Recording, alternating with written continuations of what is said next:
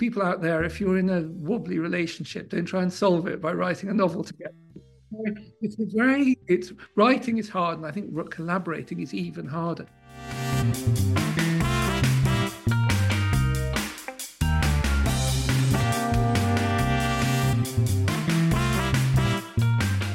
In a way, we almost didn't understand why we were writing the novel until we'd finished writing the novel.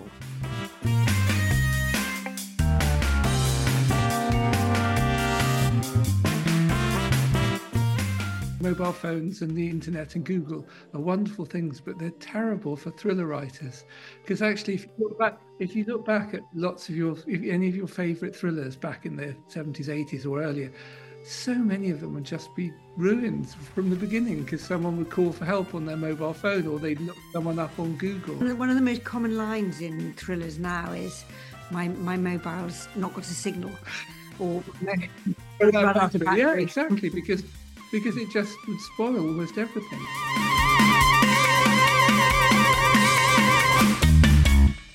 Welcome to a brand new episode of Bestsellers. I'm Phil Williams. And I'm still Natalie Jameson. You sound like you were checking with yourself there. Yeah, it's good to bit of self-care. Am I? Yeah, I am, just about. It's been a bit of a week, but yeah. I'm still here, still myself, just about. Hero. Do you know what we're offering you today on Bestsellers? It's 2 for the price of 1. It's not just one writer. Now I think that this is a first for us, in as much as we've done 2 writers before on the podcast, but have we done 2 writers that are also married? I don't think we've done that, have we? In fact, do many more exist? Are there many married couples writing books, to your knowledge? I think there are some, but I would say that it's a niche, and I fully understand why. That was my next question. That was my next question. How many years have you been married? 20 this year. So we're 9 this year. And I'm not sure it's a good idea. What, marriage or just like... Yeah. Today's podcast is all about marriage. No. I think marriage is a great idea. Although whose quote is it? Marriage is an institution. Who wants to live in an institution? That's the quote. Yeah. But no, I'm not sure it's a great idea to write a book with a partner. Although I will confess to you, and this is the first time I'm telling Natalie this, so bear that in mind when you hear her reaction. As I edited this podcast, I did think, I wonder if Nat and I would be able to write a book together because we're not married. Do you know what I mean? I thought, I wonder if that would mean that it would be a more harmonious, or less personal experience. I don't know. I think it's easier to be objectively critical, I'd say. Yeah. In a kind of work colleague sense. Yeah. I was also, the other bit of my brain was going, isn't Giovanna Fletcher and Tom Fletcher, they have written together. They've written books together. Yes, that's true. But they seem very harmonious creatively to be able to do that as well. I think it's a really fascinating thing because actually I think writing a book can be so exposing anyway of what you're doing. So if you're doing that with your romantic partner, that's like a whole nother level. But I think I have quite a lot of admiration for couples that can do it. Me too. Yeah, me too. And also the degree of trust has to be enormous, doesn't it? Because, so what I was thinking, like if you and I were to co-author a book together, I was mulling this over whilst I was on the exercise bike, right? And I was thinking the plus point would be, imagine if, let's say I got stuck and I could call you and go, I know this is my chapter, but I'm stuck and I don't know how that character gets from A to B or whatever the dilemma is. I would imagine you'd go, oh, well, surely just this. And I go, oh, yeah. And then you might even go, do you know what? I'll write that. Yeah. And I'll go, great. And so you'd have a helping hand. I would imagine the downside would be if I wrote a chapter I thought was great, and then you read it and you went, I don't know, man. It's just, I don't know. There's something about it. It's sticking with me. And that would be quite gutting. But it would be less gutting because you're a fellow professional than I think if my wife said that to me. I don't know. I know what you mean. I know what you mean. Yeah, I do. Because I can imagine like going off on wild, random tangents and being like, I love this, right? The direction I've just taken the story. And you're like, yeah, but we said this was not going to be that. Like, oh, yeah, probably. And I should say as well, like in terms of talking about whether, anyone can write with their partner, I think the perspective I'm coming from is that it's all to do with my issues in that it would be my fear of revealing too much or getting it wrong. It would not be like a casting aspersions on my your other half. husband. Yeah, no, exactly. No, of course. I think that's the same for everybody, though, isn't it? We'd all bring our own preconceptions and insecurities to the party, and then it's whether you can navigate those with your partner, isn't it? We haven't even said who's on, which is my bad. So if you ever read a book by Nicci French and thought she's brilliant, well, think again, because Nicci French are Sean and Nicci. They've been together 33 years. They've written for 27 of those years. I think that's remarkable. It is remarkable, and it still feels enthusiastic and fresh, and that does kind of pulse throughout this mystery thriller, I'd say, for sure. Yeah, and if you want to know how they do it, I think we should stop babbling, actually, and just let them tell us. So here is Phil with the proper introduction to the brilliant Nicci French.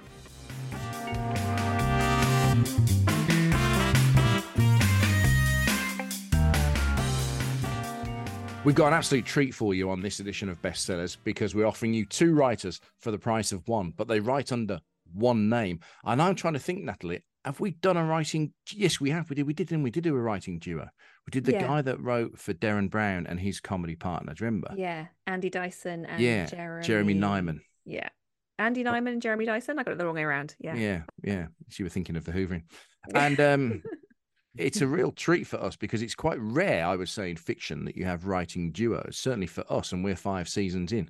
So we welcome the thriller writing stalwarts known as Nicci French, who are individually Nicky Gerard and Sean French. Really nice to have you both on.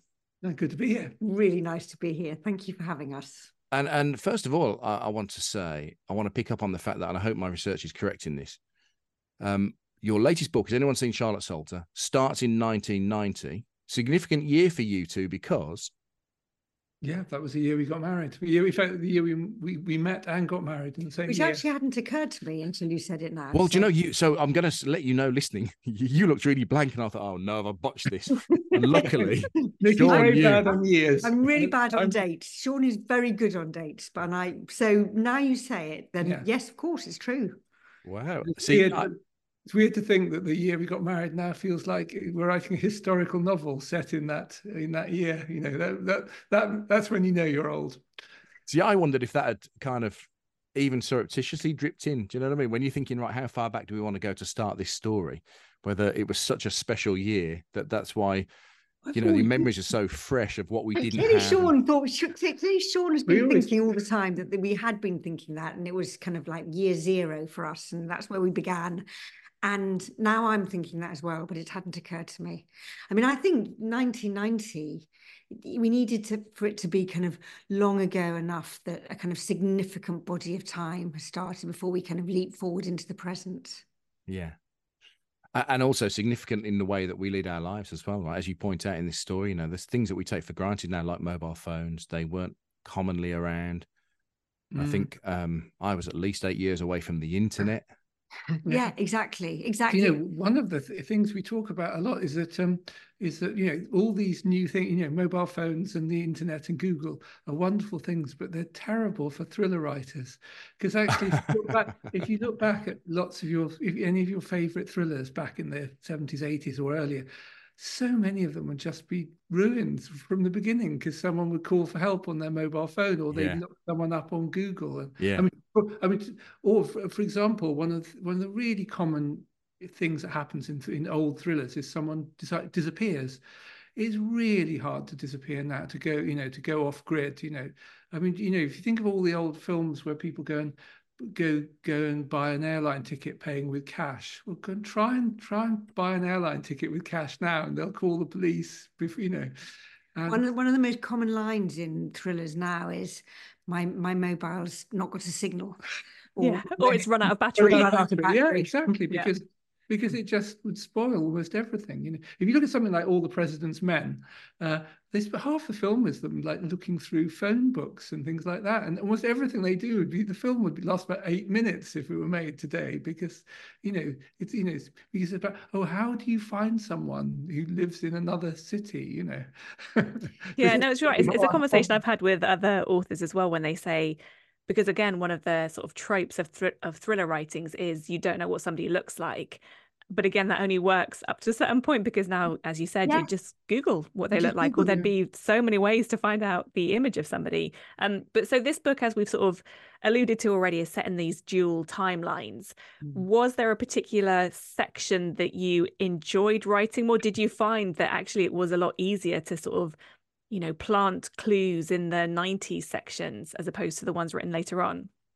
That's such a good question. And was that, I mean, I think, from speaking for myself, often the bits that I enjoy writing the most are the bit as the novel progresses, and then suddenly there comes a time when it comes alive and it takes you to places you hadn't known where you were going. And you can plan a novel all you like, but then all of a sudden it's being disobedient and the characters aren't doing what you say they're going to do.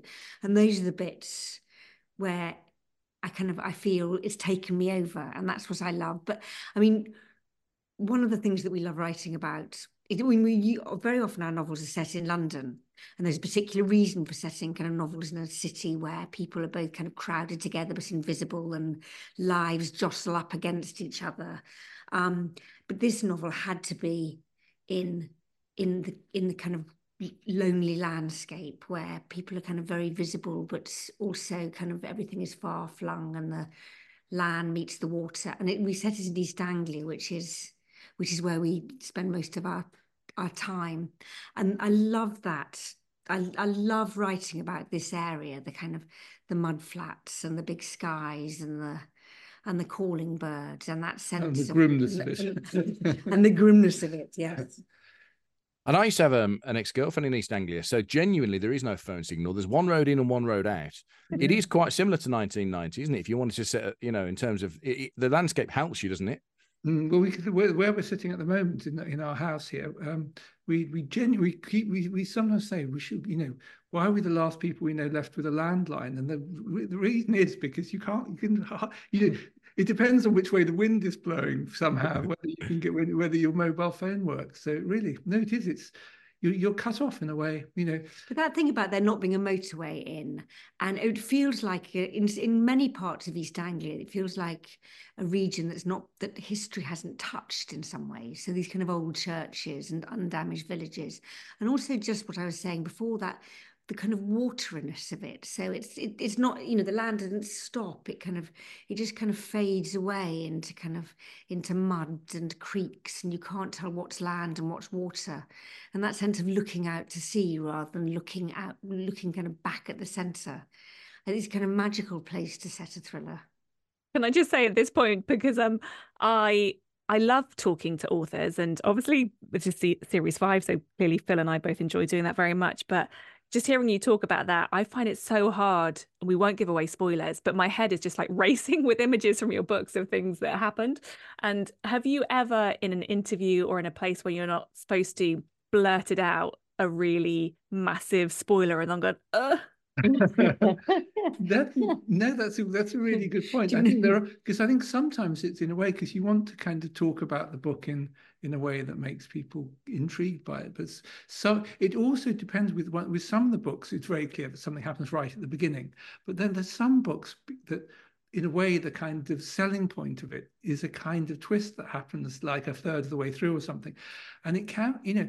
Sometimes you're kind of desperately skirting around this without saying, how can you, you know, because of course, in a way, sometimes the early bit is like is preparing for this. So yeah, I think it's really often a problem. And I'm sure we have. I hope we're not about to. I think quite often. Time for everything. Very often I started to say something and Nicci starts shouting at me. Actually, it's interesting because Sean always gives away plots of films, for instance, like his father before him. So and the whole family just kind of put their hands over ears and chant when he begins talking. So it's surprising that you haven't. But we're going to be very careful about what we say. Well, don't be. It's fine. Okay. We've got your backs, yeah. If we get to the end and we feel we've blown a major plot point for Charlotte Salter, we will nick it out and make sure that knows good. I also think that you need to. This is definitely a book, isn't it, Nat? Where you need to come to it knowing nothing. The less you know, I think the greater the enjoyment from the book. Yeah, because I was going to follow up just what we were saying with, I always find it, I think people are going to, I was chatting to, again, a friend of mine, Susie, who works in publishing, and I was saying how I always find it quite off-putting sometimes if the trailers for books are like, there's a great twist or such a twisty-turny book, and then I just spend the whole time reading going, looking was that for the them. twist? That wasn't very good. I totally agree. I think that's exactly, it's not with wanting to give away the twist. I agree. There's certain book people say, oh God, there's a fantastic twist. And in a way, then it just spoils it because you're constantly thinking, is it that or is it, I mean, there is a certain thriller that I find that I really a fan of was, The Horizontal Man. Was it called The Horizontal Man, the one that Dorothy Hughes? No. I'm thinking, well, it's not by us, and I'm not going to give away the. There is it's one of those books that when I started reading this book, and something happens in it that I was so blown away by that I kind of wanted to to tell people, you've got to read this, but I can't tell you why, because I don't even want to say what's the device that's so clever in it. So, and that's it's a real issue. I think it's even worse with film trailers. And Nicci and I, we were just watching. There's certain trailers you watch in cinema. I don't need to see the film now. They've shown all the beats going through, and going to happen. Yeah, and they seem to have got longer as well. Yeah, it's true. Yeah. I think the cultural problem, with lots of things now, and that's because of talking about things like about the internet and all the discourse and Twitter. I sometimes feel that by the time you get to see a film or read a book, you've read it, And I've always loved the idea of picking up a book or sitting down with the lights going down, and I have no idea what's coming. It's so rare for that to happen. Yeah, it is. Yeah, I think we're in a privileged position with that because we get the proofs, don't we? So we get these up front. Yeah, we do. But I was going to say, it's just to continue that thread a little bit. It's fascinating how often people will say, I think, to Phil and I, when it comes to recommending books, but also like film and TV, because we work in the pop culture world too. They're like, am I going to like it? And you're like, well, I don't know. But that's sort of the enjoyment of going to something or reading something is that you don't know if you're going to like it, but you've got to be open to the possibility that hopefully you will. But yeah, if you're kind of going in like thinking, oh, I think I'll like this because I've read everything about it, I know what's going to happen. So yeah, it's like that weird echo chamber thing happening in culture too. Anyway. I am going to be brave and I'm going to take a stab at setting up. Has anyone seen Charlotte Salter? Right? Okay. And if you feel I've gone too far, just shout stop really loudly, okay? Right. So we've got a standalone story. We're in 1990 when the story begins, and it is Alex Salter's 50th birthday party, and Charlotte, his wife, is not there. She does not make that party, and the first person seems to be most concerned is Etty, the daughter. There are siblings, there are brothers who are a bit concerned, but she's the one that's really worried. She's like, there's no way Mum wouldn't be here. And that's where the mystery begins. Zip my mouth. All right, so far? Happy with that? No spoilers? Doing well. Doing well. Good. So I wanted to ask you, for your 25th novel, why you decided to make that a standalone, and what was the originator? Because I know that you two have a rather lovely breakfast table or coffee table, and that you spend a lot of time sat around it, knocking ideas around. And I've also been told that your books grow out of clusters of ideas rather than chronological planning. Is that fair? Well, I definitely think that. I mean, it's not just the breakfast table is one of them, but in a way, I would say the whole of our relationship, we're constantly, there's a bit of us saying, could this be a thriller? We hear something, or what would happen if we did this, or could that work as a story? So I think in a way, although we write thrillers, but I think it's very unusual that we're inspired by reading about a crime or something like that. It's more just kind of, what if suddenly in a marriage this happened? What if you met someone, to take one earlier book we wrote, what if you were having a brief relationship, you broke up with this guy and he just wouldn't leave, refuse to leave, which sounds in a way a bit like a rom-com, but actually it's and it turns into a really kind of that was a kind of really creepy psychological thriller, so I think it's that sort of what if question that comes. I mean, another one in a recent book we did was, if someone comes out of your past and just you really feel you kind of owe in some way something, and they just ask you to do a favor, you just have to do it, whatever it is. So it's that. And so so what was the what if quandary here? Can you tell us without giving any spoilers? Because the story's a lot more than just a potential missing person. It's so, in a way, we almost didn't understand why we were writing the novel until we'd finished writing the novel. And actually, we wrote the novel when my mother was very slowly and kind of badly dying. It was the last kind of few months and the last year of her life. And towards the end of the novel, we suddenly thought, oh, actually, we're writing about mothers. We're writing about our mothers. I think when we set off, there were two things we wanted to do. The first was we wanted to read a lot of our novels are set in very condensed periods of time. One was even written in kind of real time, like a single take on a camera, but often over kind of days or weeks. And we wanted to write something that took place over a long period of time, so we could see kind of time chipping away at the characters and the effect it had on that. And then we thought about writing about the kind of just missing. We wanted to write about what it is to kind of not to feel grief, but to feel that anticipatory, tormenting grief when somebody disappears. And quite a lot of books have been written about parents losing their children. So we wanted to turn that on its head and write about children missing their parent. What is it to live with that kind of tormented missing? So that was the starting point, really. And then it was about mothers, because, you know, Sean's mother's still alive but very old, and my mother was dying. And we would, and then we thought about separating it into two time periods. So the 1990, you see these four children and their friends in their teens and early 20s, and they're young and eager and optimistic, and their life is kind of shining ahead of them. And then you jump cut 30 years later to the present, when it has not been solved, and there's a kind of reunion of everybody, and you see the damage that time has done. So we wanted to follow that. And, you know, at the same time, we wanted to write a really compulsive kind of thriller where you want to know the answer, but with taproots down into this horrible, tormented grief and the kind of wreckage that does on a life.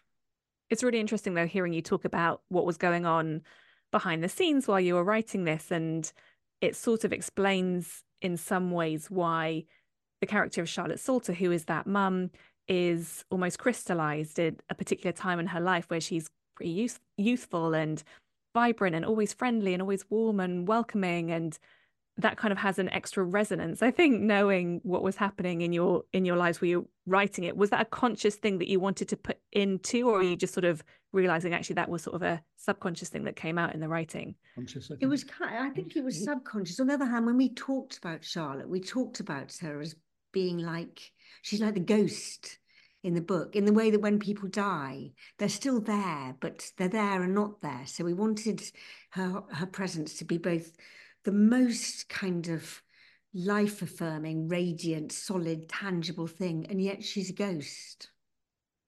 And also, we should say, in a way, it's not a kind of it's not really a murder.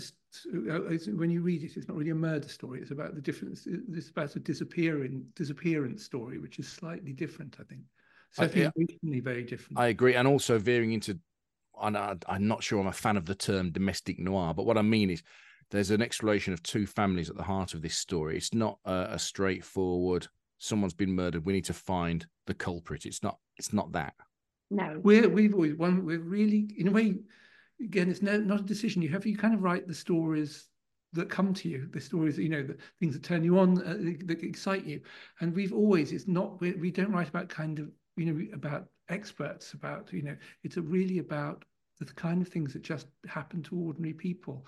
And you kind of think, what would that be like for us if this happened? It always emerges from that. You know, we feel that all of us in our life are just one or two steps away from things going terribly wrong. And that's the sort of what interests, that kind of fragility of life, you know, that we're all on thin ice all the time. And also terrifying. Yeah, it is terrifying. Yeah. For us, that's the most terrifying thing. Not if a kind of terrorist leaps out of the kind of woods, but actually what goes on behind closed doors, what goes on in families, what goes on in relationships. The people you can't trust are the people who you think you know the best. At the very beginning, the investigation is not handled well, and that's a theme that runs through the story. Was that just a device for you to kind of cloud the narrative and to create a few more kind of uncertain moments for me, the reader? Yes. Well, it was a device. Yeah. I mean, so that's certainly. So it's not a commentary on the state of policing. It is. It is, right. Yeah, that's where I was going. That's where I was going. It's both a plot device. So we needed the investigation in the early part of the book to be completely botched and things to be missed and them to go down wrong avenues. But at the same time, there have been books we've written in the past and people have said, well, surely the police wouldn't behave that stupidly or that kind of incompetently or that corruptly. And the police would look at the newspapers, look at what's happened in the Met. I mean, never underestimate the kind of the amount of bad things that happen in the police force. I mean, in a way, police officers, they're like anyone else. There are lots of kind of, except often worse. And so we want to acknowledge that, we wanted to kind of take on board the fact that the police force is in a terrible state at the moment, and terrible things have been done by police. I must admit, when I was reading it, the early sections especially, there's a lot of the police talk to Etty, so the daughter who's 15, I think, at the time. I was like, they're talking to her a lot. Where is the responsible guardian? I am not happy with the police right now. but you see, I mean, you shouldn't be happy with the police, but the police did and do behave like that. So I don't think it's unrealistic. I think I think people should be horrified and scandalized by the things that go on with the police. I mean, there are lots of thrillers. I mean, it's a contract you enter with a reader, I guess, that quite glamorize the police force. Detectives are kind of are the heroes and they're the kind of geniuses. But lots of detectives are not heroes, nor are they geniuses. Well, there's this term called propaganda, where lots of thrillers are just, in a way, kind of glamorize and glorify the police. And I think it's worth, just being a bit more. I was going to say skeptical, but I'm also going to say realistic about the way, just looking at what's been happening in policing. Well, it was one of the things I enjoyed is that it's not a two-dimensional part of the plot. So I would have thought some books might want to plant pure criminality amongst the police. But actually, I found there was quite a blurred line in the investigation between stupidity and human error and borderline criminality. Do you know what I mean? Because in real life, it probably is grey as well, right? Yeah, no, I think. Yeah, in real life, it is grey. I mean, actually, mostly always, I think, when we write, there are no clean lines, not between kind of good and evil, not between kind of clever and stupid, not, that actually. And this is talking about what's scary in life and in thrillers as well. Things are just messy and uncertain, and there are lots of mistakes, and it's usually not conspiracies that happen. It's usually just things get messed up. Villains aren't clever. I mean, life is just kind of is full of mess.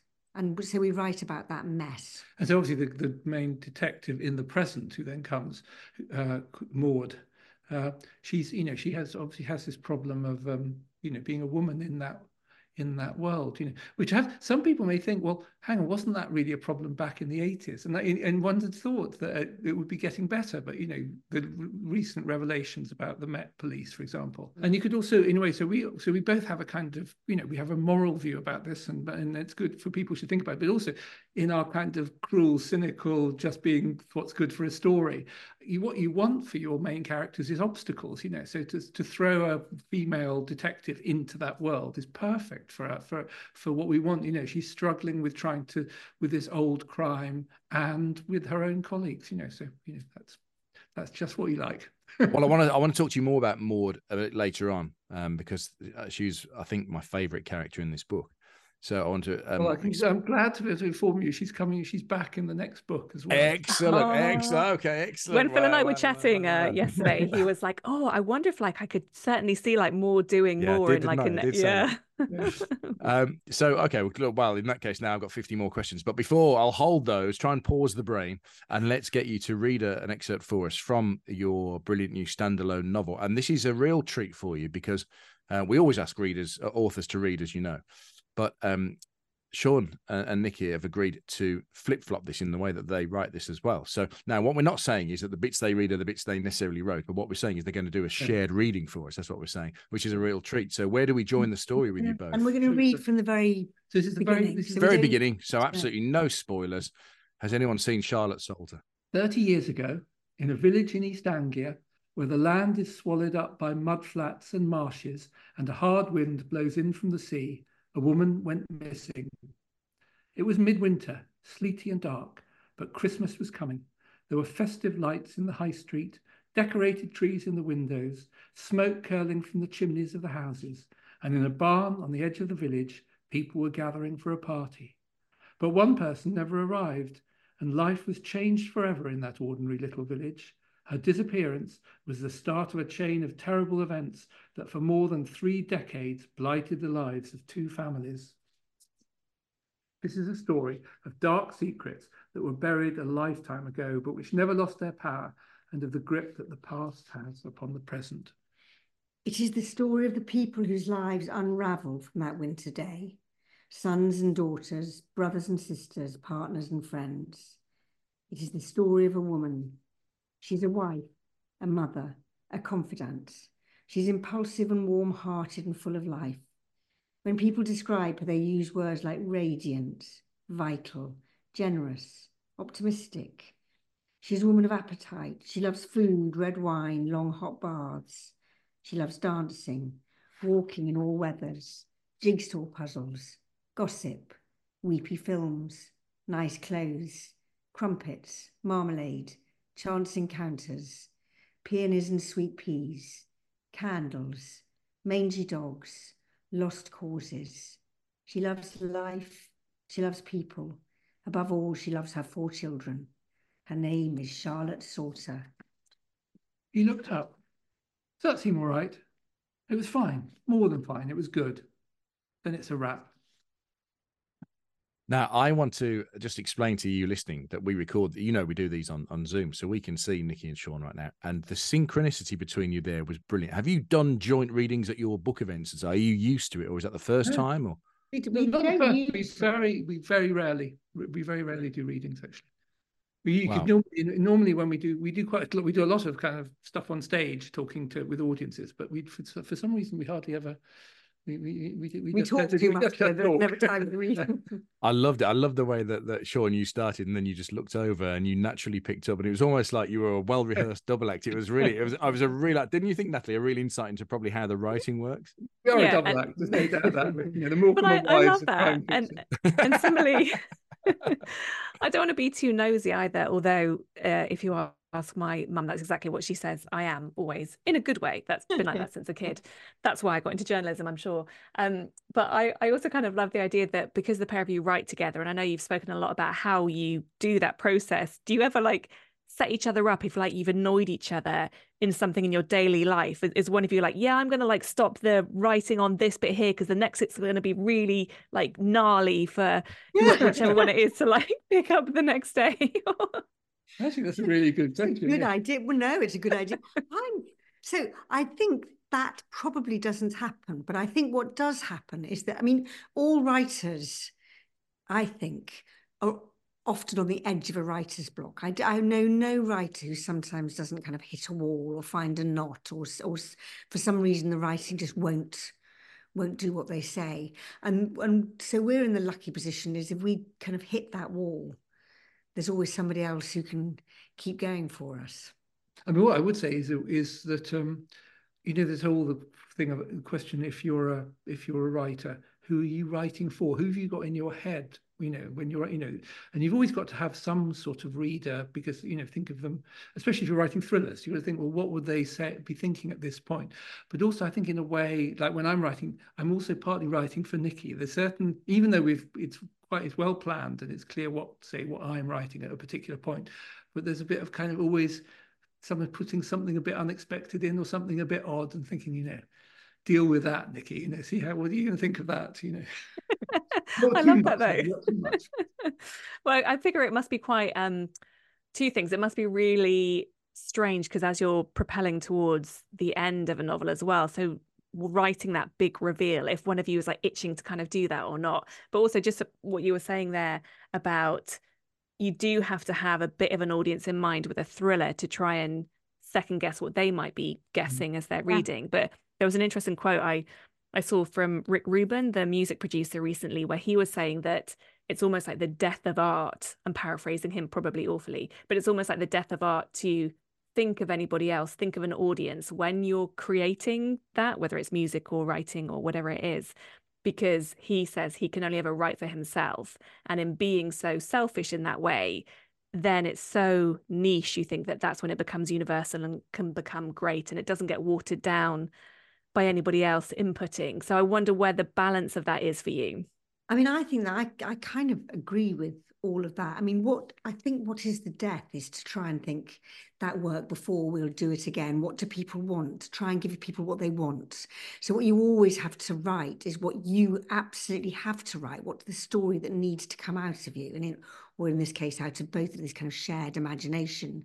And that thing about kind of second guessing a reader, say, I think that's almost done in the planning and then in the editing. And the writing has to be something different, where you let go of all the kind of self-consciousness and the self-censorship.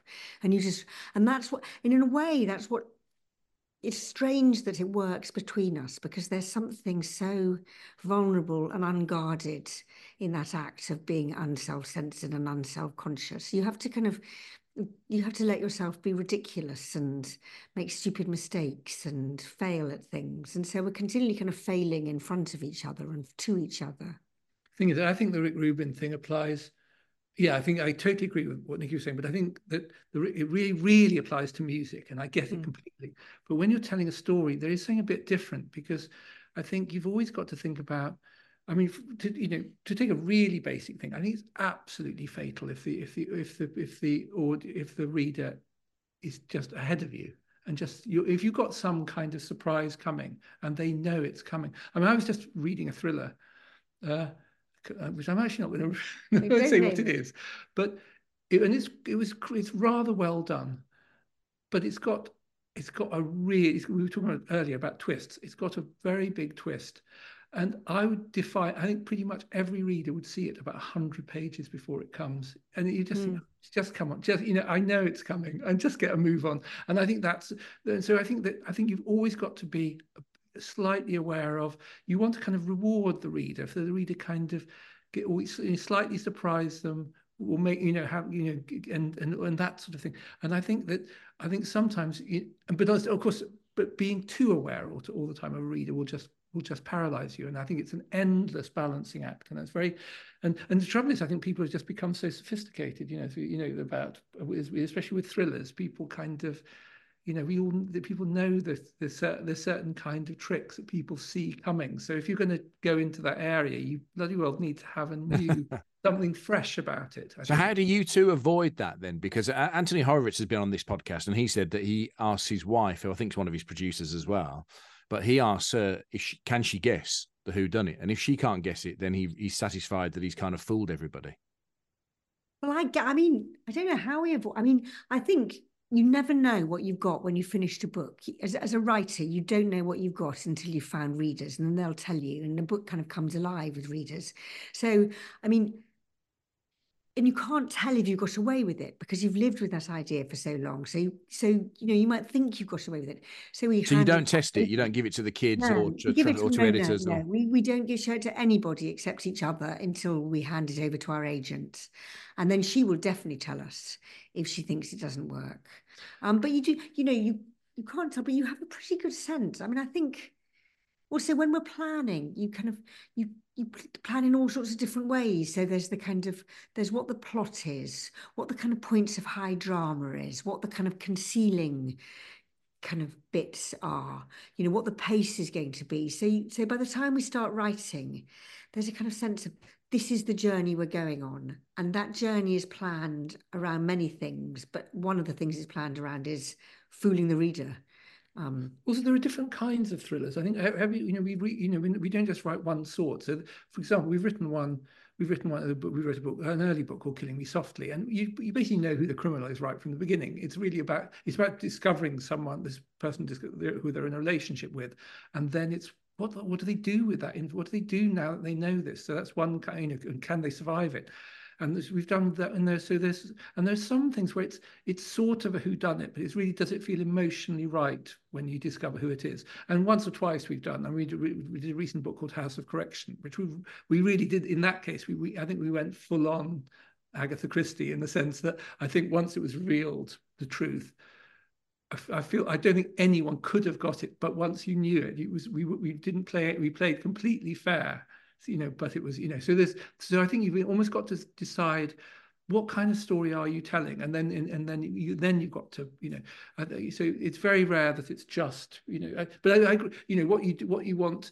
I mean, you certainly don't. I mean, again, with The Solution, if people thought, oh, it was so obvious, that sort of, but I mean, if we give it to our agent and she said, I could see it coming, then we have to radically do something about that, because that's a failure. And how many times has she said that to you? She hasn't said that yet. There was one time when we finished a book, I think it was book number 4, and we kind of felt like it had been kind of a bit of a struggle to write it.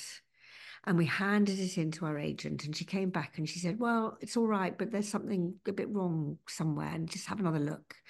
And we thought, yeah, it just hasn't taken fire. And we just threw the entire book away and began again, because we had a book in our head that we were burningly eager to do, and this book just didn't feel quite alive. So in that sense, we've had to go back and radically revise. But I don't think that there's been a time when our agent says it that they know. And we're constantly, it's one of the things is when we plan the books carefully, and then we're constantly talking all the way through. There is, in a sense, about you're feeling, although, at key point, what would there are all these things about what, one is, will the reader guess what the truth is? But also it's things that they're really important questions about like, why didn't they call the police at that point? Or why didn't they? And I think that's a really important thing as well. So it's not just about guessing what's going to happen. It's more like, will people go along with this world? Because I think we know about this as readers and viewers. There's a certain point when you're looking at a new film, you're in the first 15 minutes or half an hour of a film, you're kind of thinking, do I trust this world? Do I trust this story? And once you do, that's a lovely feeling, and you kind of give yourself up to it. Whereas the awful feeling is, after a certain point, you think, I don't believe this. They wouldn't do this. I don't want to be in, and then of course you don't. It's not a matter of just don't like. You usually just stop watching, or you stop reading the book. Do you believe the world, or do you care? We want people to care. So the books that we write, they're not just puzzles. Then I mean, I hope they are puzzles, and I hope they're compelling. But also, we want them to kind of have deep roots. Really, we try and write with heart as well as head. So this is book 25, as we were saying, and you've pretty much done a book a year where possible. And I know you've both written separately as well. Do you still love it? Do you still have that kind of creative drive? If we didn't love it, we have made a pledge to each other that if we stop loving it, we'll stop doing it. I mean, and because it's, writing is hard, and writing together, it's harder in a way, because you have to kind of negotiate with the relationship of the writers, and it's kind of a strange business writing together. And we're getting older. We've been doing this for a long time. If we didn't feel that it was a kind of new and slightly challenging adventure each time, if we didn't feel we had kind of more that we kind of wanted to say and write, we would stop. So we still love it. I mean, it's funny that some of, especially, I mean, when I look back at some of our stories, some of them are extremely grim and going to very dark areas. But actually, even some of the very grimmest, we had such fun doing it. It's a kind of play.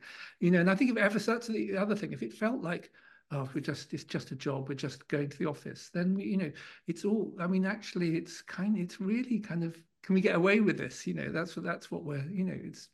And that's sorry, go on. I was going to say that's one of the reasons why we try and do new things with each book that we write, kind of new kind of structures, new themes.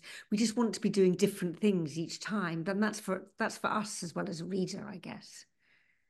Can I ask, because I saw a wonderful look of mischief cross Sean's face then when you talked about getting away with it and the play involved.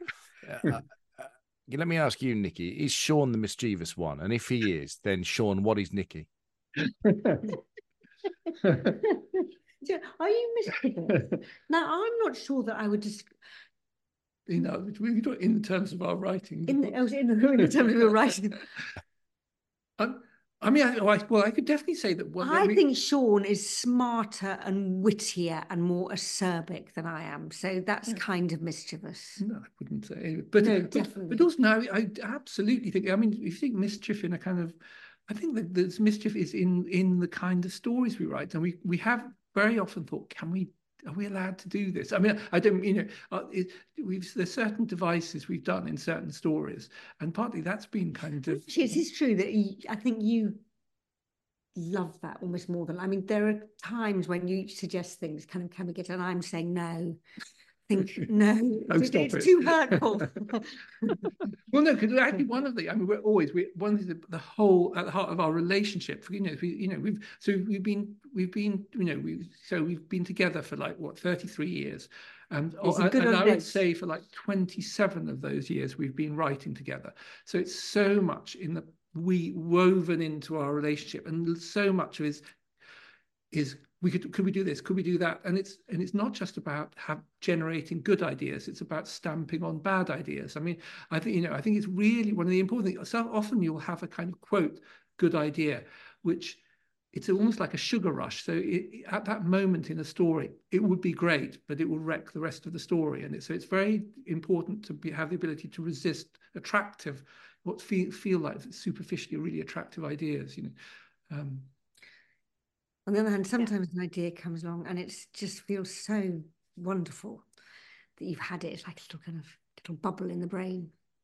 It's really lovely getting to meet you and hear the pair of you talking about writing, because again, I didn't want to be impolite, but when I was like reading about how you do write together, and you did sort of say that earlier on, Sean, that I think, would I be correct in saying that basically each of you thinks the other one's better than them at various points? So you're trying to write to impress each time, and you're trying to up your game with each passage that you do. I think that is definitely true in the sense that there is that. I mean, one that, you know, I wouldn't recommend, you know, to people out there, if you're in a wobbly relationship, don't try and solve it by writing a novel together. Writing is hard, and I think collaborating is even harder. But there are real benefits. I mean, I think there's a real benefit in plotting, in the fact that you've got to run each idea by someone else who will probe the kind of weaknesses. And I absolutely agree. I definitely think that I feel I write better as a, you know, when I'm collaborating with them, because somehow, you know, I've always got the beady eye of Nicci kind of mentally looking down on me as I'm writing. You know, I've got to do something. So I mean, I think partly it's true, but partly it's not that I'm trying to kind of compete with Sean in who can write this. I hope it doesn't sound pretentious. We're genuinely trying to write as Nicci French, and Nicci French is not just the two voices kind of in kind of competition with each other or mashed together. Nicci French is something that has taken us, but continually takes us by surprise. We don't quite understand why it works. You know, we've written, as you say, we've written 25 books, but, you know, it's still slightly mysterious to us how it works and how we can both kind of tap into this same voice and the same shared imagination. Bit odd, bit like how do you have to set boundaries as a husband and wife? I mean, for example, now in my head, when you were talking, I had a scenario where one of you wakes at 3 a.m. and goes, I know how we solve this, and you go, not now, it's bedtime. No, we have no boundaries. We have no boundaries like that. I mean, do we have any boundaries? No, I mean, in a way, I mean, I don't think writers have boundaries like that, because often the best ideas come when you are least expecting or wanting them. They probably always kind of come in through the kind of back door when you're thinking about something else entirely. So you can't just be a kind of writer for 10 hours and then for 14 hours not. And so, you know, a lot of our writing comes out of conversations, the kind of what if conversations that aren't about writing at all. They're just about life, the kind of what we feel about things. Yeah, I mean, actually, lack of boundaries is almost kind of, and you know, so here we are, we're kind of married, we live together, we kind of work together. Ideas are kind of swilling around all together. It's out of that brew, which is often a bit chaotic, that our work comes. Yeah, but it's works, as you say, don't question it too much. I also wanted to ask about, because I know that the pair of you both studied English literature at Oxford University, and one of the, if not the main reason that Phil and I set up this podcast in 2019, is that right? Yeah. Was that we both love reading. We both read different things. We'd work together at the BBC, in radio, in various things. But what we hated about the reading world was that there was so much snobbery around often the choices of books that people read. And I sort of wondered if the pair of you, coming from such a, you know, top tier academic background and writing crime fiction, but genre fiction, which obviously millions of people adore and it's incredibly well written, but some people are still quite sniffy about mainstream popular culture in any Doesn't always form. get reviewed in the broadsheets, does it? Yeah. No. Has that kind of, have you encountered that along the way? Does it annoy you? Well, I think definitely is in our, you know, we're both really passionate readers, and you know, and we just read everything. We read, and we don't, you know, you know, so from really highbrow to, you know, I mean, it doesn't feel wrong. That feels wrong, yeah. And so I mean, I think in a way, I feel that a lot of crime writers get very sort of offended by not being supposedly not taken seriously. But I feel so much of that has gone away. I think a lot of this, you know, of the snobbery, but you know, and I think it's silly. It's just ridiculous. And I definitely, just speaking now just for myself, because my dad was a film critic, so I grew up just watching all kinds of movies, and he, you know, and really, I was and loving Ingmar Bergman, but loving kind of, you know, Die Hard and stuff, you know. Yeah. And I've never felt that I needed to apologize for what I like. You know, it's just what you enjoy, and I feel kind of sorry that it's, you know, people talk about guilty pleasures. Yeah, you know, it's not guilty. It's like if it's a good story, well told. It's just a pleasure. Yeah. Exactly, and I think the distinction is between what's good and what isn't so good, rather than what genre it's in. Same, and that, you know, there are good and bad in all types, right? Yeah. In part two of this story, then the Charlotte Salter book that we're talking about. Again, I'm choosing my words carefully, but there's a true crime podcast which runs parallel to the police investigation, and obviously we don't do true crime. We've never done. We do this. We speak to hugely talented authors and love of books, but there is a lot of true crime around. In fact, Michael Connolly has been on this podcast a number of times, dipped his toe into the true crime pod area as well, and had a thing going. What's your feeling about that? It made me laugh. It kind of entertained me. I think I think like everyone, you know, when the first true crime things came, it was incredibly exciting, and you know, we all listened to Serial, you know, and it was really gripping and fascinating. But I think also, like lots of people, by the time even let's talk about Serial, which I think probably almost everyone listening to it will have heard, because it was, I think that was where it somehow podcast that form exploded. It became so popular about this, you know, this person who'd been convicted of this murder where was it, in Baltimore or somewhere. Anyway, and I think there was something queasy when you got to the end of it. Everyone wanted, well, what's the solution? You know, we want to know who did he do it or didn't he do it? And the end was kind of, well, we don't really know, you know. And I think there is a genuine problem in interpreting the world as if it were a crime novel. And so I think there's something about, you know, I think when we talked about, and we wanted to kind of convey it a bit, there's just something a bit problematic about treating things as effectively as entertainment, you know, and expecting them to have the beginning, middle, and end that you get in a, you know. So I think that's why we wanted to sort of. But at the same time, it's part of the plot. And also at the same time, it was kind of fun. We had fun doing it, and it added some kind of zest, because it could have been a very melancholy and bleak story. And of course, it's a story about sadness, but we also wanted it to fizz a bit. Well, that's really interesting, Nicci, because especially what Sean just said about talking about true crime as entertainment. This is crime fiction, but it's still entertainment, right? I'm not buying your book because I'm studying criminology. I'm buying it because I want to be entertained, right? Yeah, absolutely. Yeah. So do you both have quite clear parameters then on you? You said before, Nicci, that Sean sometimes has been the one who's gone, let's do this, and you've gone, no, it's too dark or it's too nasty. Have you both got a good sense of what is okay to pass as entertainment? So can I just check, is that in that, I don't think Nicci's ever rejected a thing because it's just too dark. I think it's more like, I sometimes have think of like some technical, would it be fun to do a kind of tell a story? Oh, I see, right. Weird way. And Nicci says, oh, that's just silly or something like that. You know, but we don't that, or sometimes we have done it. But there are certain books we've done, we've slightly experimented with things telling a story in a different kind of way. So there's more like that. So I mean, the situation of whether of the kind of dark areas is another interesting issue that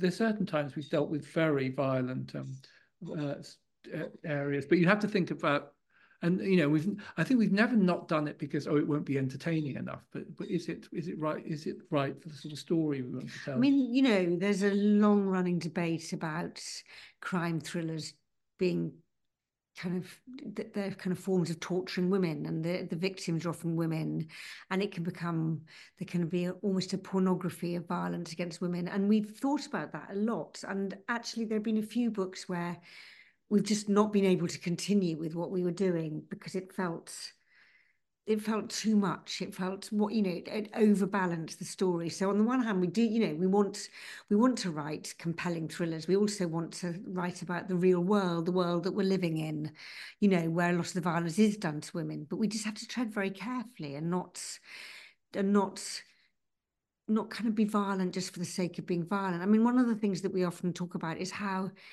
the people who have died or been damaged, we want to treat them as real people, as subjects to their own lives, not just as clues. And so that's almost like that's one of our mantras almost.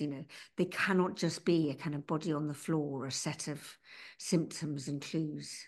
But also you can see that in this book, the detective Maud, who goes into the later stage to kind of try and, in the wreckage of this investigation, to try and sort it out. There's she's going into this terrible traumatized family, but there's a kind of comedy about it as well, about her having to kind of navigate these chaotic and incompetent, people surrounding her. Well, let's as you mentioned, Maud, let me pick up on that then, because you did confirm that. So this is Maud O'Connor, the detective who comes in here, and I'm going to try and praise Maud as a character, not as with no plot spoilers. But I think that why did I love her so much? I loved her because she got this boyfriend who, using my vernacular, I would say he needs to shit or get off the pot. Do you know what I mean? And he can't quite make his mind up what he's doing. And I'm just thinking, you idiot! Can't you see that this woman is so smart? She's got a massive heart. What are you doing, you idiot? And then she gets to go off, and not only she's got that in her personal life, but all the local officers resent her for a starter because she's not one of them. And then she does start making headway in the case. They've made zero headway on that, causes resentment. And still she pushes on and pushes on. But she doesn't do it in a way that alienates the reader. She does it in a way that you're just only rooting for her. And I just thought, what a brilliant character. I'm delighted she's coming back. In what guise? And it's Silas, isn't it, the boyfriend? I think he's toast, right? I mean, he's not coming back, is he? He might well be toast. I mean, what we wanted with Maud is we wanted to have, there are lots of very wonderful kind of wounded, middle-aged, male drunken detectives. We wanted to have somebody who was not wounded. I mean, things go wrong for her, but she's not a wounded character. She's a very kind of resilient kind of problem solver almost. So she kind of comes in and she has kind of clarity and she has optimism and she can kind of put a healing hand on this chaos that we've been describing. So we never have wanted to write kind of just wholesale, straightforward police procedurals, because we want, as we were saying earlier, we want to write kind of extraordinary things happening to ordinary people. But on the other hand, Maud is coming back because we like her so much. And so she's coming back in the novel that will be published in a following year. And what more can I say about her? Except she will come back and she will continue to be kind of resilient and problem solving. But isn't that amazing? So for me as a reader, what I love that she's coming back for two reasons. Firstly, because it means that I know that there'll be an intelligent and articulate plot that she'll work through, because that's her. But also, you've got to work out what you do with her personal life, right? Yeah. And have you solved that yet? Well, it's an ongoing process. It's ongoing, right? Okay, interesting. And how do you can you give me some insight into how you do that? How you flesh out a character like that? What have you done, do you think, that's made me love her so much? So that's a kind of good question, which is a very hard question, because we obviously, before you begin writing, we just talk and talk about who Maud is, what makes her tick, what she looks like, what the kind of tone of her is. But a character only kind of comes alive when you start writing her or him. So in Maud's case, we had a theoretical sense of how we wanted her to be, and then it was in the act of writing and the act of what she was how she dealt with plot, how she kind of took mess and gave it a kind of clarity. Does she remind you both of anybody that you know? Has anyone kind of surreptitiously seeped in? Like this woman sitting next to me. Oh, that's so cute. The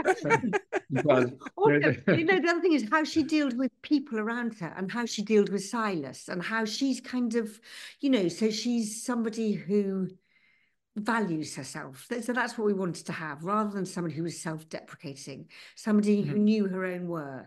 And wouldn't take shit from somebody. I mean, one of the great mysteries, and it's really important things about constructing a story is, there are certain characters you're meant to not like, and character, who just, the point of them is not to like them, or the characters who behave badly, but you're meant to kind of like them, and then people you're really meant to like. And then, again, I was talking earlier about this. It's terrible when you're reading a story and you get ahead of, you're anticipating, come on, get a move on. But also, I think there's sometimes when there's a character you're clearly meant to really like, and they're getting on your nerves a bit, or someone who's a kind of, you're meant to sort of dislike, but actually I prefer them to the kind of, the person, so it's just a very mysterious process. It's mysterious, except you've got to kind of, sometimes also, when you want to, you don't want to, I think constantly, you don't want to make it too easy for the reader. So sometimes the way to make, in a way, you want to make a character that is not likable. You've got to give them the reader's got to sort of, you want some grit in the oyster a bit, it's always interesting when one thing we've discovered is, in a way, a book's not really finished until people read it and respond to it, and sometimes you'll discover that actually people, certain characters become really loved by readers in a way you hadn't anticipated, and other ones don't quite click, and that's always a bit of a lesson. Well, just the last one from me then, before we get some recommendations from you, because I now have 24 other books that I can delve back into, but I know so many people listening will be huge fans of all of your work, and you do that thing where you drip in a little character or a side character, and you blend the lines a bit between some of the books and the worlds you kind of write in your Nicci French world. Is there anybody that I must have missed in this latest book that we've already met in other stories already? That's a really good question. No, I have to say, this is one case where, because before we wrote an 8-book series, and that was a very different thing where characters went right through the whole thing. And that's a very good point. We have actually, in certain books, almost like private jokes, slipped in people who were important in one book, and then have a tiny appearance, like a hit, like the way Alfred Hitchcock used to sort of walk on. We've done that a couple of times. I don't, I don't think there's anyone in this one. No. Job done. East Anglia is a recurring character. So. Yeah. Yes. And a very important one in this story. Yeah. So what else have the pair of you been reading, either recently or old favorites that you want to recommend to people listening? Well, I'm going to talk about a couple of things I've just been doing recently. So there's a thing that the book, this was actually, it's a recent book I read, but it was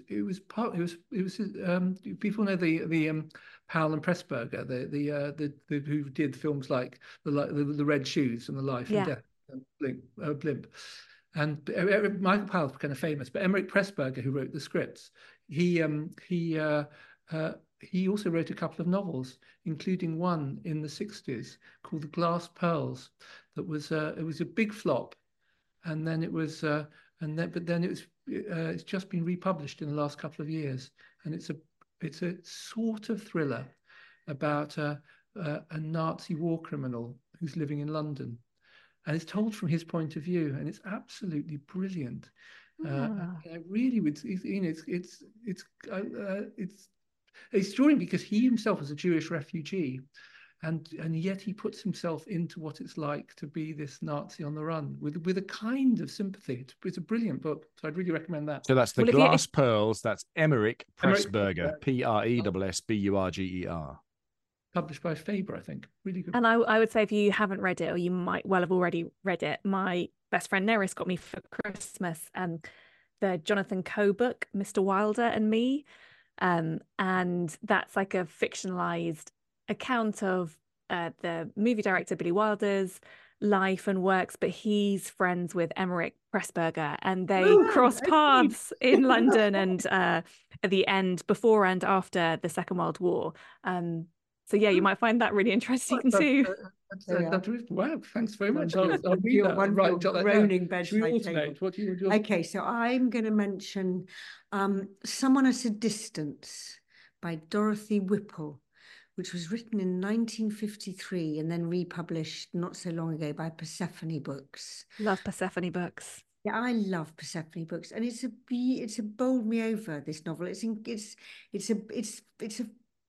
kind of quiet but really potent book about a marriage dissolving, the destruction of a marriage. So this woman comes into this happy marriage and sets out to destroy it, and it's just full of anguish, but it's beautifully done, and with great attention to everyone's feelings, and it makes you feel so kind of anguished and angry. It's beautifully done. And did you read that, or did you listen to that? Because did you say you were going to? I read that. The Glass Pearls. I listened to it. It was read by Mark. What's he called? The one who's in the wonderful actor who's in the League of Gentlemen. Or what's it called? I'll remember it in a sec. Mark Gatiss. Mark Gatiss. Well, brilliant. Thank you. He reads it brilliantly, actually. But Nicci and I both, we read a lot, but also listen to lots of talking books. Shall I say the other one is, I've got three actually, but the other one is Paul Murray, you read his new one, which you thought should have won the Booker. What was that? Definitely called? should have won the Booker. That was called the Bee Sting. But I read his previous book called Skippy Dies, which came out about 5 years ago. And people told me that they said, "Oh, it's a really funny book, great comic book." It's set in a boys' boys' boarding school in Ireland in I think about 20, 30 years ago. And it's an absolutely brilliant book about what it's like being at school. It's got a comic side to it. There's many funny things in it, but it's also really harrowing, and it's an absolute. It's quite long, but it's a big book and but really powerful. I absolutely was very. I loved it. Very, very gripping, and very moving as well. So that's my second one. And my second one, so we got three each. So my second one is which I listened to as an audio book, and I don't know who read it, which is terrible, but it was very well read. It's the last book by the Spanish novelist Javier, is that the way you pronounce it? Javier Marias, who died just over a year ago of COVID, in fact. And it's a thriller. It's like a philosophical spy novel. It's very long. It was like 22 hours, and What's it called? It's called Thomas Nevinson. And it's kind of very long, and it's got very long winding sentences, and it's both about a particular spy plot, but also it's like a meditation on what it is to be human, what people's motives are. It's about how to live a good life in a kind of murky old world. And it's kind of very, very bleak, but extraordinary. So I've just found that the book is called Thomas. There's no H in that. Thomas Nevinson. The author is Javier Marias, and it's narrated by Ben Cura. Very good. Good old Ben. Ben did well. Right. Well, my final book it's a book I'd been meaning to read for years, and I just thought, oh, God, it's a bit worthy, it's a bit old, and it's a book from 1922 called The Good Soldier Svejk by Jaroslav Hasek. It's one of the great Czech novels, and it's I think it was one of the main inspirations for Catch-22, and I think it's much funnier than Catch-22. I think it's basically a satire, savage satire, written about about a soldier going through the kind of the world of the military world in the years leading in the period just at the beginning of the First World War. And it's actually, I think it's one of the funniest things I've ever read. I was, people say I laughed aloud. I was cackling while reading this book. Savage. And Nicci just read it as well. I've forced Nicci. It's there's nothing that's sacred in that book. It attacks a whole notion of the military world, the political world. I cannot recommend it too highly. It's it's so very, very funny, but got my word, it's an anti-war book. I think. Yeah. So The Good Soldier Svejk, that's Svejk. If you're searching for that. Yaroslav is with a J, Jaroslav, and the surname of the author is Hasek, Hasek. Yeah, and I again listened to that as a talking book, but you can certainly get it. It's like, I think it's the classic Czech novel, but really, really enjoyable. Quite short as well as a talking book, according to this. David Horowitz, the narrator, 6 hours 55. That must be a bridge. The version right.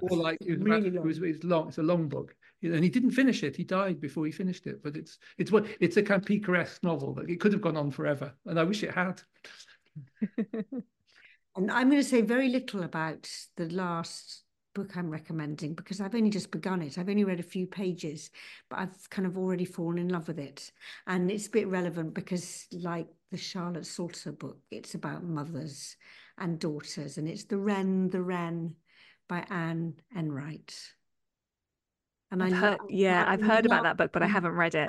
I love Anne Enright. She's kind of smart and sharp, but so kind of full of compassion as well. Those are great recommendations. It's really lovely to have met you both and to have spoken with you. And I think over the last hour and a bit, we've had genuine insight into why the books work so well. It's really lovely that side by side. Thank you both very much. It's been really nice meeting you. Don't worry, we'll start squabbling again as soon as... Yeah, you can go, right, cameras off now. You come in. Take care, and thanks so much for speaking to us.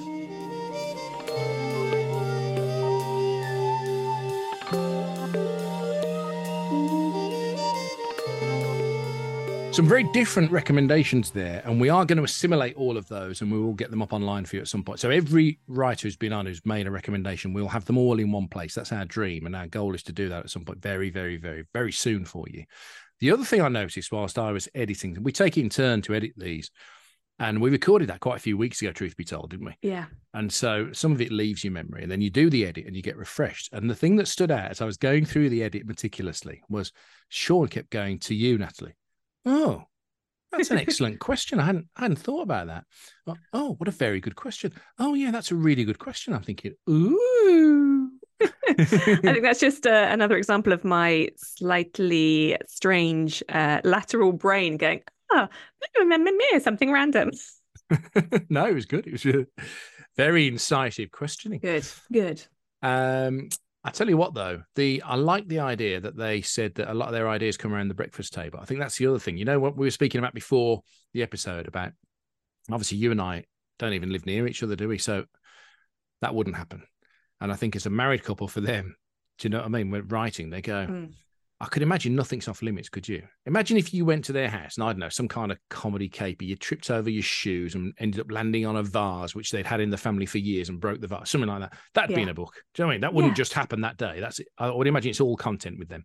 I should think so. But I also think it's a real skill to recognize what is good content and what's just something that happened, because we can all sort of like make observations and think that it's brilliant, and we can turn that into some kind of emotional beat of a story. But recognizing, I think, what are the really truthful moments moments that can lead to something specific about a character you're writing about, or can propel your story in some way, is probably a whole nother thing, which I'm trying to master, but let's see if I ever do.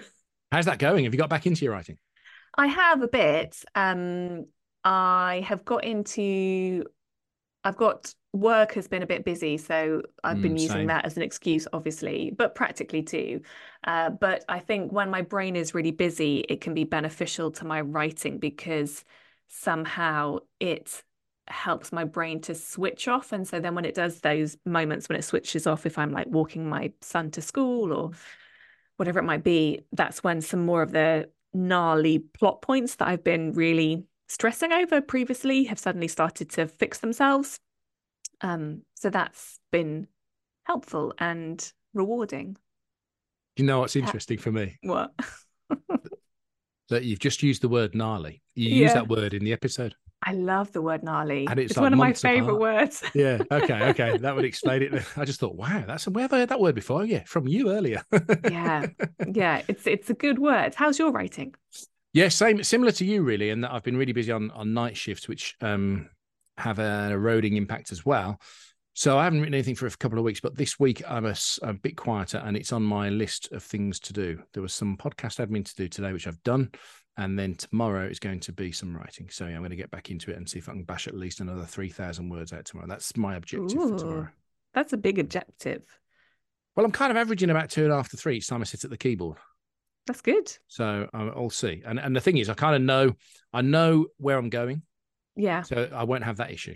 Yeah. That's what I find slows me down sometimes, if I start a chapter but I don't know where I'm going with it. Yeah. But if I know what I'm doing, it's just a case of making sure the quality's high enough and that the characters are fully rounded enough, and then that should get written. So famous last words, he says. Listen to speaking like a man whose book is going to get published. I mean, I'm about 25,000 words in, and we need to, as we know, do between 90 and 110,000, and then hope someone buys it, and then hope it sells, and then hope I can. Do you know what I really would love? Do you know the moment I want more than any moment? It's not even like go on a chat show or whatever, or doing a book event. Yeah. It's not that. I want to be able to sneak into a Waterstones, find my book, and replace all the ones at the front of the shop with mine, and then run out giggling. That's all. That's what I want to do. I want to do the find my book on a shelf, and then just try to not be weird as I hang around to see if anybody picks it up and buys it, and then be like, that's my book, I wrote it. And just to end on, what else have you been reading? Do you know what? I'm really glad you asked that, because we hadn't rehearsed to ask that. But actually, I've got some interesting answers to give you. So when we did I just say, you make this sound as if we rehearse anything. Yeah. There's very little rehearsal goes into it. But joking aside, there is an intrinsic there's something with us, isn't there? Yeah. I can't quite put my finger on it, but you never ask me something that I've got nothing on. And hopefully vice versa. No. So even though we don't plan it, I think we're on the same wavelength. Somewhere in the ether, there's some thoughts going back and forth between each other. So yeah, the reason why I say your question is interesting is because I've got a lot of books to read for this podcast, and I haven't read them. Thanks. And instead, I have been into some back autobiographies that have been by the side of the bed. So Sophie Ellis-Bextor's book, which I never finished, is really brilliant. Nat, have you ever read it? No, I haven't, but I really like her, and I like her story as well. She's been really brave in this book. And so it's not just like I was in this band, then I got this band, then Murder on the Dance Floor happened. It's not that. It's way more interesting than that. And there are some, what I would imagine to be quite painful revelations about abusive previous relationships before she met her husband, Richard Jones from The Feeling. And I just think it's a fascinating and really searingly honest and beautifully told book. And it must have taken quite a lot of courage to put those words on the page. And so I've been loving that. And hang on, let me look over my shoulder and see what else. There was another one. Oh, yeah. And then do you remember last year? This is so bad. Well, it's not bad. This is how people are. Last year when I said to you I was reading Stephen King's Holly. Yes. I just suddenly I thought, why is it still by the side of my bed? So I opened it and the bookmark fell out at page 229. I'd never finished it. So I did 40 pages on that last night before bed. And I am going to finish that because I've got 2 more Stephen King's on pre-order. I've got the 50th anniversary edition of Carrie coming. Can you believe that's 50 years old? I've never read it, and I've never seen it. I've never read it either. Right. I know the film really well. So that's coming. And then I've Stephen King's got a new collection of short stories coming in April called, it's something like So You Like It a Bit Darker. Okay. And I'm going to love short stories. Anyone who does a compendium of short stories. And the other one I was going to mention to you that's on my list to look at. Have you heard of 14 Days? Have you heard of that? Possibly. And I only hesitate because there are various books that I know of that use the number of days in the title, and I don't know which one that one is. Well, this one is a literary project on behalf of the Authors Guild of America. It's edited by Margaret Atwood. Yes, right? I have heard about this one, yes. And it's a collaborative This is the novel. lockdown one, right? Yeah, so they all do now, I don't know if they all do a chapter each, but they've all written sections of the story. Now, let me just tell you the list of writers that have participated in this. Margaret Atwood, Sylvia Day, Emma Donoghue, Tess Gerritsen, John Grisham, Celeste Ng. Who else would you know on this list? Scott Turow, who we've had on here. Rachel Vale. Deshaun Charles Winslow. Meg Wolitzer. I mean, just I love Meg Wolitzer is one of my favourite authors. So there's an intro from Douglas Preston and Margaret Atwood who've edited this. And I haven't started it yet. I've been drawn to it by the cover, by the list of writers, and just thought, what a great concept. How have they managed to all...